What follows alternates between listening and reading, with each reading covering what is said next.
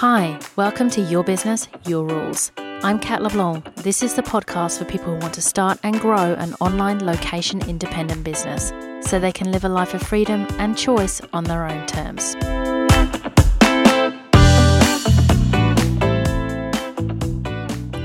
Welcome to episode 57.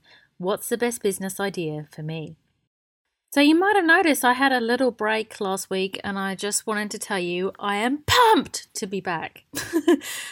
So let me start this episode out by making a really bold statement.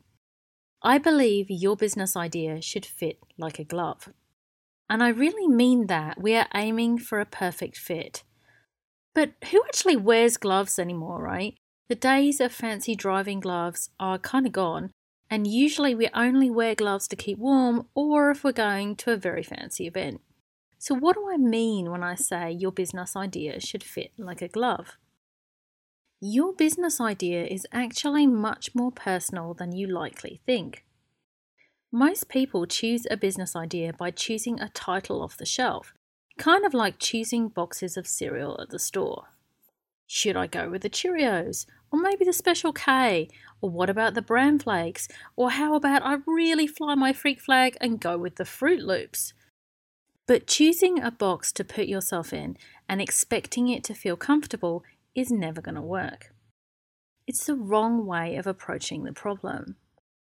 So it doesn't matter what title or box you choose, if it's off the shelf and you take it literally, it's going to feel like a straitjacket. Or at the very least, give you a muffin top. The title you give yourself, or the box or label you choose so that people understand what you do, should actually come last. So let me explain what I mean. Everyone has a different way of operating or showing up in the world. Everyone's different. Everyone prefers to work differently, and I call this your work style. We all understand ideas like introvert or extrovert, but it goes much deeper than that. Some people prefer to leverage off of established and proven ideas, while others prefer to innovate. Some entrepreneurs love to socialize and interact with lots of people, while others are more behind the scenes. Some business owners like to focus on one thing, and some prefer to wear many hats. There is an idea out there that an entrepreneur has to be a certain way. I don't necessarily think that's true. Yes, to be a business owner, you need to be able to deal with more uncertainty than someone who, say, works a 9 to 5. You need to have the courage to start, but you don't have to be a clone of anyone to make it. Let me make this clearer by showing you two completely different business coaches. And I could have chosen any title here, right? But as you likely know me at least a little, this will make more sense if I make myself the example. And also, if you haven't already taken your entrepreneurial design profile, it will make more sense if you take that first. And that's at myentrepreneurialdesign.com.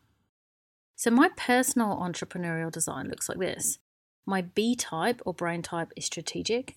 My C type, which is communication type, is reflector. My D type, which is direction type, is agile. E type, which is execution type, is architect, and F type, focus type, is singular. What that means is I'm more left-brained than right-brained. I love to work with individuals rather than large groups of people. While I acknowledge existing approaches, I prefer to focus on making things better and innovating. I'm a practical leader, and I can pretty much only work one big project at a time. So I set my business to completely align with my work style. I have tiny group program sizes so I know everyone as individuals and I work with clients one-on-one. I spend lots of time on strategy and I work in long batches with most of my work so I'm not context switching all of the time. Another business coach might have this entrepreneurial design. B-type emotive, C-type engager, D-type trusted, E-type torchbearer, F-type diverse. So this business coach would likely be more of an intuitive leader, would probably love in-person networking, have lots of projects happening at once, and would likely prefer to get qualified in an existing business coaching framework rather than create her own. We would both have the same title, so we both chose the same cereal box, but we're completely different people. If this business coach had come to run my business for a day, it would likely feel like a straitjacket, and vice versa.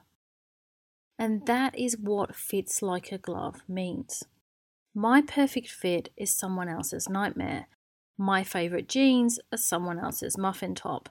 In the same way that your perfect little black dress would be my party disaster. And this isn't just a cute metaphor.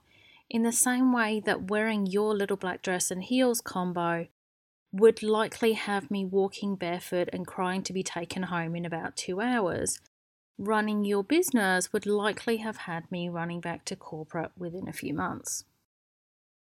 So there's 2 takeaways from this. First of all, your title, or if you're thinking about it that way, your niche or business idea in terms of a title is not you. Second, there are many different ways of setting your business up. The best business idea for you starts with the idea, but it actually encompasses everything about your business. So coming back to the idea, you choose an initial business idea where your skills and talents intersect with your likes and passions, and where you see a potential paying client. If you'd like to work through a version of that exercise yourself, I have it laid out in my business ideas starter kit, which is at katleblanc.com/kit. Once you have your business idea, you then set up your business to fit your work style, your entrepreneurial design, so that it really does fit like a glove. That doesn't mean you don't sometimes need to get out of your comfort zone and grow.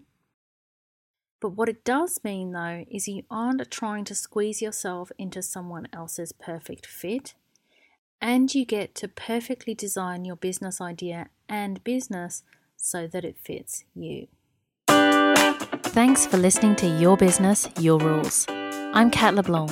If you like this show, I'd love you to subscribe, share, and leave a review on iTunes. And if you'd like to continue the conversation, head over to my website at katleblanc.com. Until next time.